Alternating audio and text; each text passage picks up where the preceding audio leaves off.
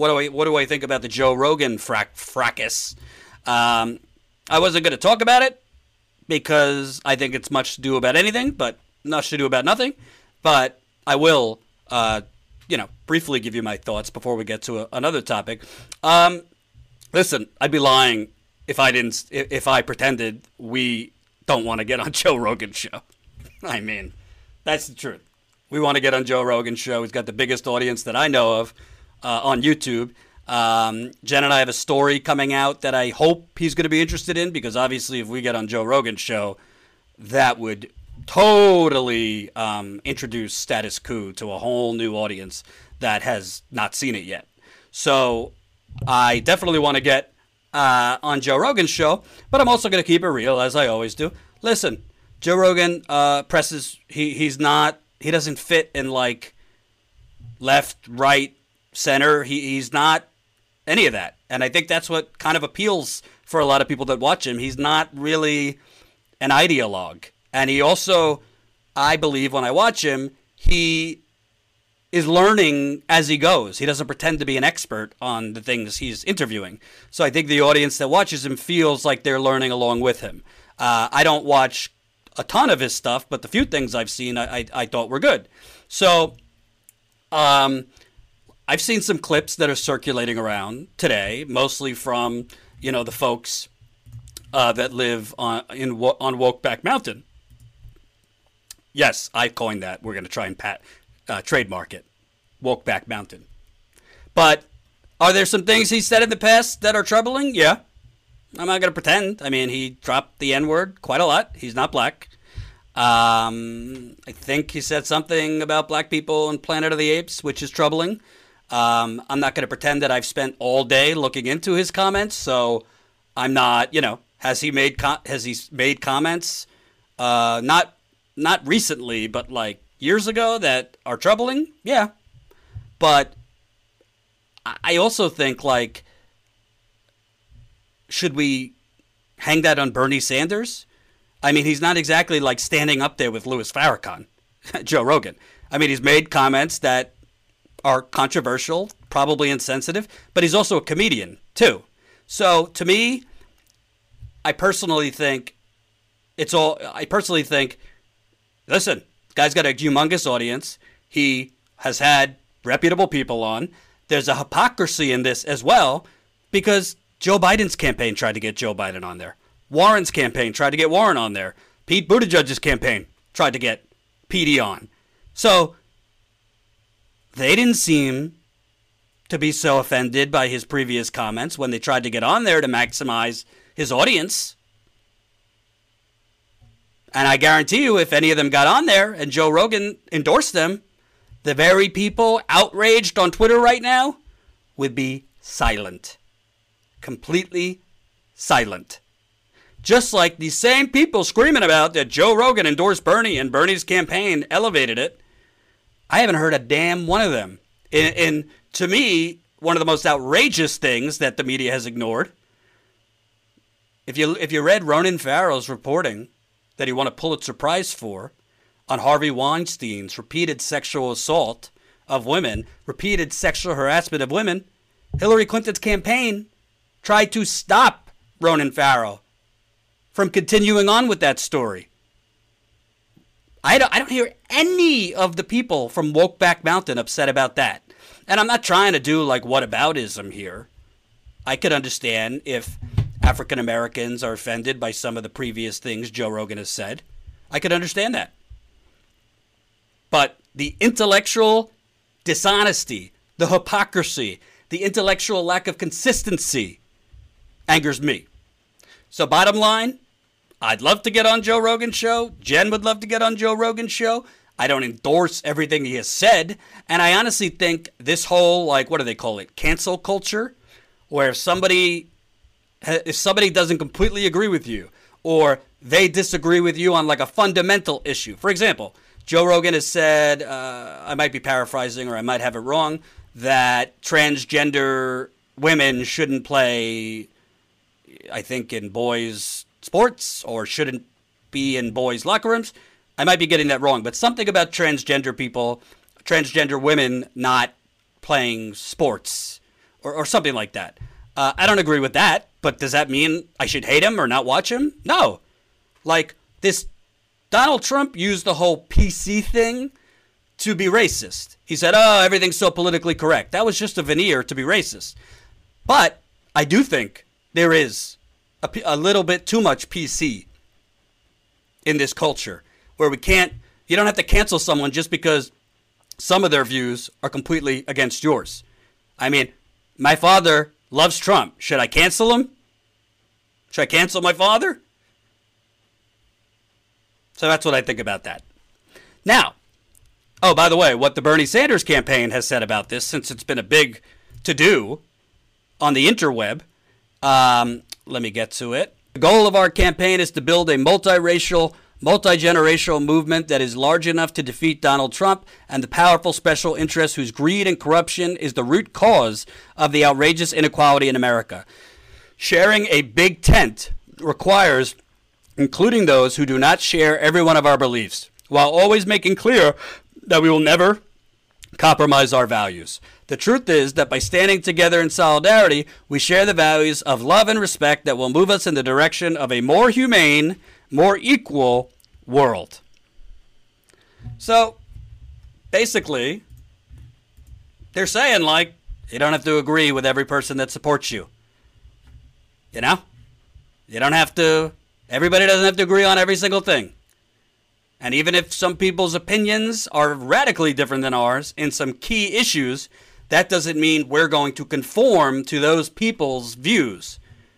You know, when the Democratic Party says this is a big tent, that means we accept as part of the tent, we open up the door of the tent for Wall Street, fossil fuel, big pharma, big real estate, Silicon Valley. When Bernie Sanders' campaign uses it, they're saying we'll accept some people, even some Republicans who are working class. Yeah, maybe they're pro-life and we're pro-choice, but we're not going to adopt pro-life positions to court them. We're going to stand with our convictions, and a lot of those people are going to come to us anyway, because even though we don't provide them every position they believe, even though we're not pro-choice to maybe a pro-life person, they'll gravitate to us because of the economic working class issues that Bernie is speaking to. So to me, I say, yeah, he said some troubling things. I personally think, what's more troubling? The fact that Joe Rogan said some troubling things and Bernie Sanders' campaign is welcoming his endorsement, or the fact that Joe Biden literally pushed the crime bill that has ushered in mass incarceration in this country. The fact that Joe Biden's policies have harmed black people, which, by the way, to be fair, Bernie voted for the crime bill. He's apologized since, more than I could say for Joe Biden. When he voted for the crime bill, he said he predicted the mass incarceration provision. But he said, I'm going to vote for it because he liked the violence against women provision. I think that was a mistaken vote. So if I'm going to call Biden out, I got to call Bernie out. But at least he voted for it for reasons you could understand. He didn't push the crime bill like Joe Biden did. So that's what I believe. Joe Biden was interviewed today. I don't know where this was. Let's see. It was on C-SPAN. At Iowa's Black and Brown Forum. And literally, you got to give it. I apologize. I don't know who interviewed him. But this interviewer did more pushback.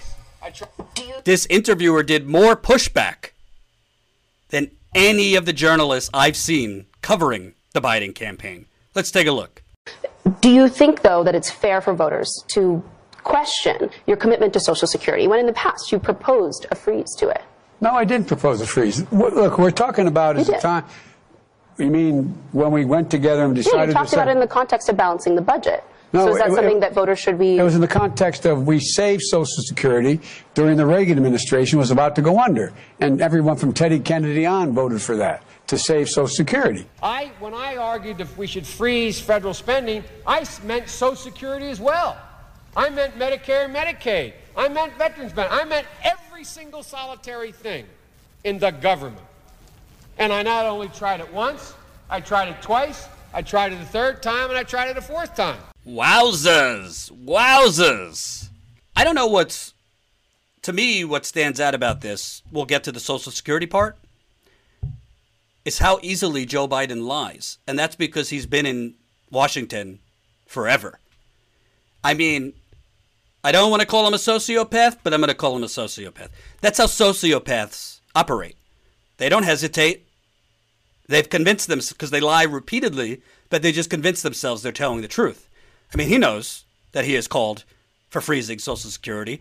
And by the way, I'm not knocking, again, I apologize, I don't know her name, or I don't know if she's a journalist or an activist, I don't know. But it's not just that he is called to freeze Social Security. He is called to means test Social Security. He is called for raising the age of Social Security. All of this is a cut. All of this is a cut. So after he lied and said, I didn't call for a freeze, and credit to her for actually challenging him. This is the bare minimum for challenging. No other reporter has done this. I don't understand. It's like these reporters, they know he's lying, and they just stand there like robots. Ooh, demonetized. So he's lying. But what's so amazing is some politicians are very skilled on their feet when they're lying, when they're challenged, of muddying the waters. I don't like him, but Ted Cruz is very good because he's such a liar and he's such a sociopath. He's very good when you challenge him on his lies, his inconsistencies. He's very good at muddying the waters. Joe Biden is not. So Joe Biden just very calmly lied right there and said, I never froze it. And she said, well, you did. And his response was very, very feeble, very, very weak. Oh, you mean when during Reagan's time? So wait a minute. You just said you didn't, and now you're admitting you did. So you're admitting you're a liar. I wish she would have said, you didn't just call for it during Reagan. You called for it during George H.W. Bush. You called for it during Bill Clinton. You called for it during Obama, as Obama's vice president. Sam Stein points it out for the Daily Beast. Biden and Obama spent a lot of months pursuing a deal with Republicans that would have cut Social Security and Medicare benefits. This is a matter of public record. They changed their tune in the latter years, but the history is pretty clear on this. But what's incredible about this is, like, right now, for Democrats, you have such a gift politically. You have Donald Trump, who lied his way into the White House. He should thank his lucky stars he faced Hillary Clinton. He said while he was running, well, this is going to be unpopular, but we got to cover everybody. Universal health care. He said, I will never, ever cut Medicare, Social Security. None of that. Not happening. He just said that he is willing to cut Medicare, Social Security. It's something we got to look at, which in Washington means you give me another 4 years. Oh, yeah. Those entitlements, which aren't even entitlements because we pay into it. Oh, yeah. I'm coming for them. He just said it. So you have this amazing opportunity. Healthcare is the number one polling issue among Democratic primary voters. Republicans, when polled, it's up there as number 1 or 2. Healthcare and the economy. You have this amazing opportunity to draw a contrast to Donald Trump, who just said he would cut it. I don't know. There's a candidate out there who's been calling for expanding it for years. There's a candidate out there who is literally on the White House lawn speaking up against the Obama-Biden administration, who is trying to put Social Security on the table for a, quote, grand bargain with Paul Ryan and Mitch McConnell. That was Bernie Sanders fighting the good fight against putting your Social Security, your Medicare that you've paid into on the chopping block. You're going to put Joe Biden up, who has called not once, not twice, not 3 times. I did it a 4th time. And by the way, it's not just, and, you know, I don't want to criticize Bernie's campaign. You know, I'm not a political strategist, but, like, it isn't just Social Security. They're laser focused on Social Security right now, but I really hope, how about we throw in there the bankruptcy bill? How about we throw in there him voting and pushing to repeal Glass-Steagall to give his banking masters and his credit card company masters the ability to play Russian roulette with your 401ks. The repeal of Glass-Steagall is why we had the 2008 financial crash. So journalists, actual journalists, should be challenging Biden, not just on Social Security, bankruptcy bill, Glass-Steagall repeal, repealing derivatives, Patriot Act, obviously Iraq. There's so many things. NAFTA. Joe Biden is a train wreck. He's a train wreck up against Donald Trump. Donald Trump is going to be the muddy. What is Joe Biden going to say? You know, he's trying to cut Social Security and Medicare, and Donald Trump is going to say, look at this corrupt crook. He's been calling to cut Social Security for Medicare for, 30 years. I'm never going to let Social Security. Oh, wait, but Trump, you called for this, and you called to look at Social Security and Medicare in January. Fake news. It's called muddying the waters. He's really, really good at it. As Joe Biden lies, he is looking for a little lifeboat. He sees his boat sinking. He's fallen back in Iowa. He's fallen back in New Hampshire. And if he loses Iowa and he loses New Hampshire, I don't know how you claim to be the most electable if you, the last vice president, and supposedly the best to take on Trump, loses the first two states. If he loses Iowa, if he loses New Hampshire, it isn't looking good for him in Nevada. A lot of people forget Nevada this time is before South Carolina. So, of course, Biden would love an endorsement that would help him. And as such, we're hearing reports out of establishment land for the people, Kamala Harris, who had that moment in the first debate, attacking Joe Biden. She's apparently weighing an endorsement of Joe Biden. Oh boy. She says, Democrats close to Harris said she wanted to carefully consider the potential impact of her endorsement. She was mindful that two of her female colleagues, Amy Klobuchar and Warren, are still in the race, and she's uneasy about the prospect of backing a candidate only to see him or her lose California. My thoughts on Kamala Harris. First of all, Kamala Harris, and I really don't understand some of these politicians. I mean, I do understand, but I don't understand their political calculus. Can they not, read the room? Can they not understand the pulse of the country? So, Kamala Harris, clearly she's borrowing from Elizabeth Warren. She's not going with her conviction. I don't know if she even has conviction. She's just trying to make the smartest political move. So it's kind of like, if I endorse Joe now, obviously I'm going to be really deeply considered for vice president, which she wants. Joe Biden is 77. He's not looking so good at 77. Could barely finish a sentence. Forgets where he is. Could be if he won, could be a one-term president by choice. So Kamala Harris, if she endorses him now, Mr. Biden's going to remember that if he becomes the nominee. But she's also she's up for re-election in the Senate in 2022. 2 years, not so far from now. Well, if I endorse him and he loses Iowa, New Hampshire, and then he loses California, well, then I'm a big loser too. I don't think she's going to lose Senate in California for endorsing Biden and him losing. But all of these politicians, that's why Bernie is so rare. And that's why Alexandria Ocasio-Cortez is so rare. Remember, took a lot of political courage for Ocasio-Cortez. The day Bernie Sanders had a heart attack, she calls him, I'm endorsing you. Most other people, you bet your damn dollar, Elizabeth Warren, would have jumped ship. Because they're all out for power and they're all out for survival. There's no conviction. So, Kamala Harris, she wants to have her cake and eat it too. She wants to make sure that whatever she does, there's no political downfall for her. Well, I got news for you. I mean, if Kamala Harris, who I think when she dropped out was down to 5%, endorses Joe Biden now, I don't particularly... I think a lot of the Kamala Harris supporters already have moved to Biden. Maybe they moved to Booker. He dropped out. I think they've already moved to Biden.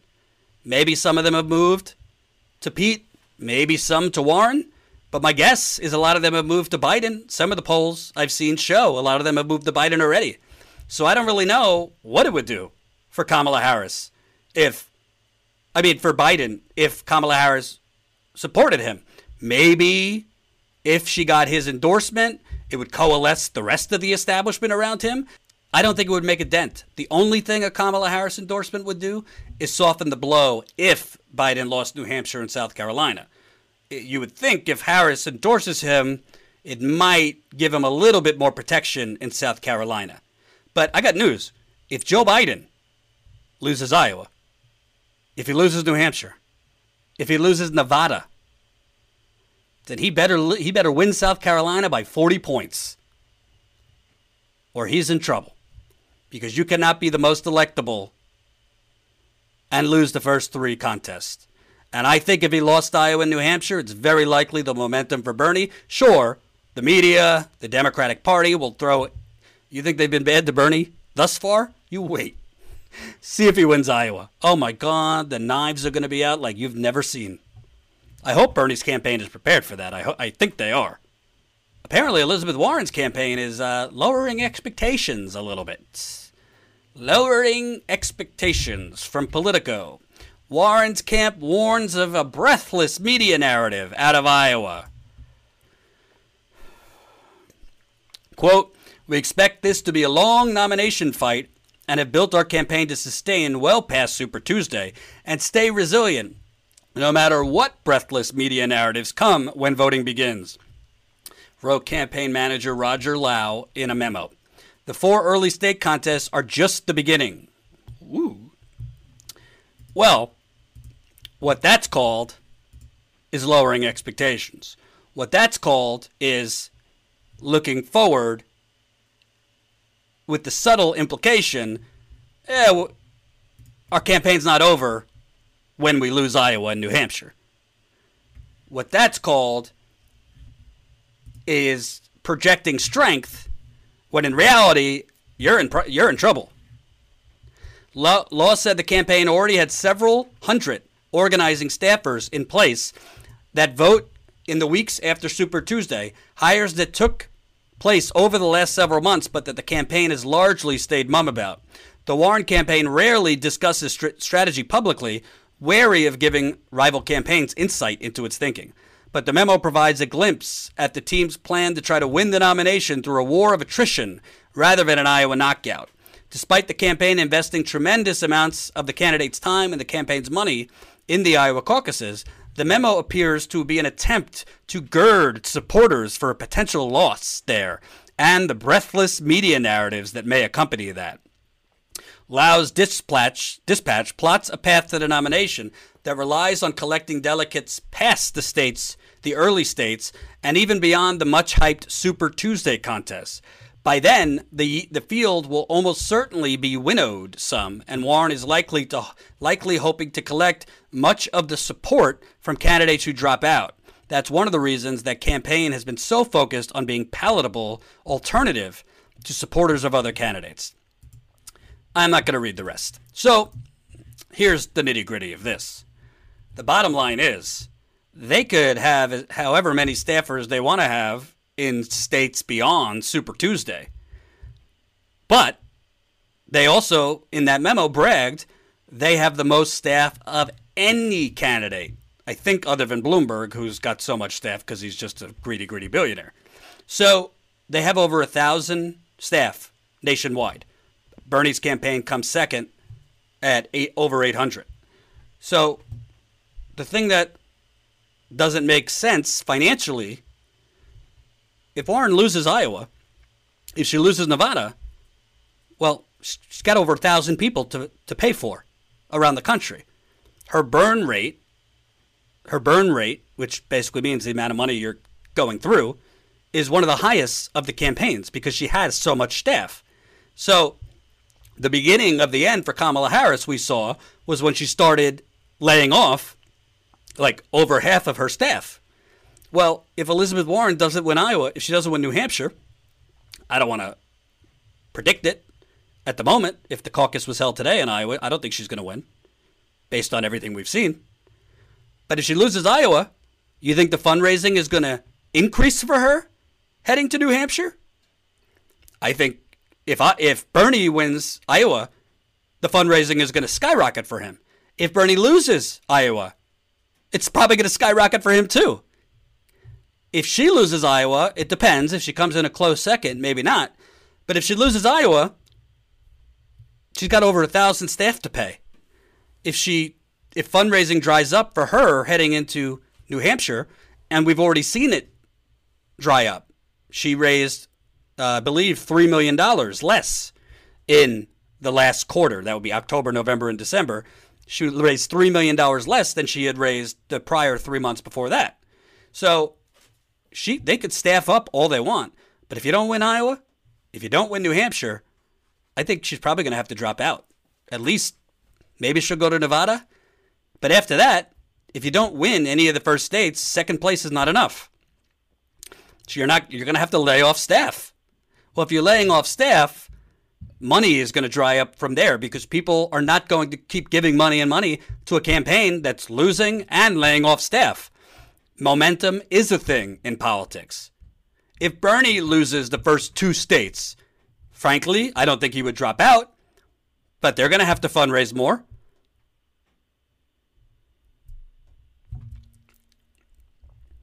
But the difference between Bernie and Warren, I think if Bernie lost the first state, fundraising is still going to skyrocket. I think if Warren loses Iowa, I don't know if fundraising is going to keep coming in hot and heavy. And she has more staff than anyone else. So to me, what this memo is, to me, what it says, knowing politics, my guess is their internal polling is showing her even worse than the public polling is showing. My guess is the internal polling is showing her even lower in Iowa. And remember, if you don't reach that 15% at the caucus sites, you are not eligible to win that caucus, and your voters then have to give their vote elsewhere. So it's not like a primary. She's got to make 15% to get any delegates in Iowa. So I'm telling you, it's not looking good. It's not looking good for Warren. And by the way, that is why the fact that Biden has been slipping, the fact that Warren has been sliding, not slipping, she's been sliding. She's been free-falling.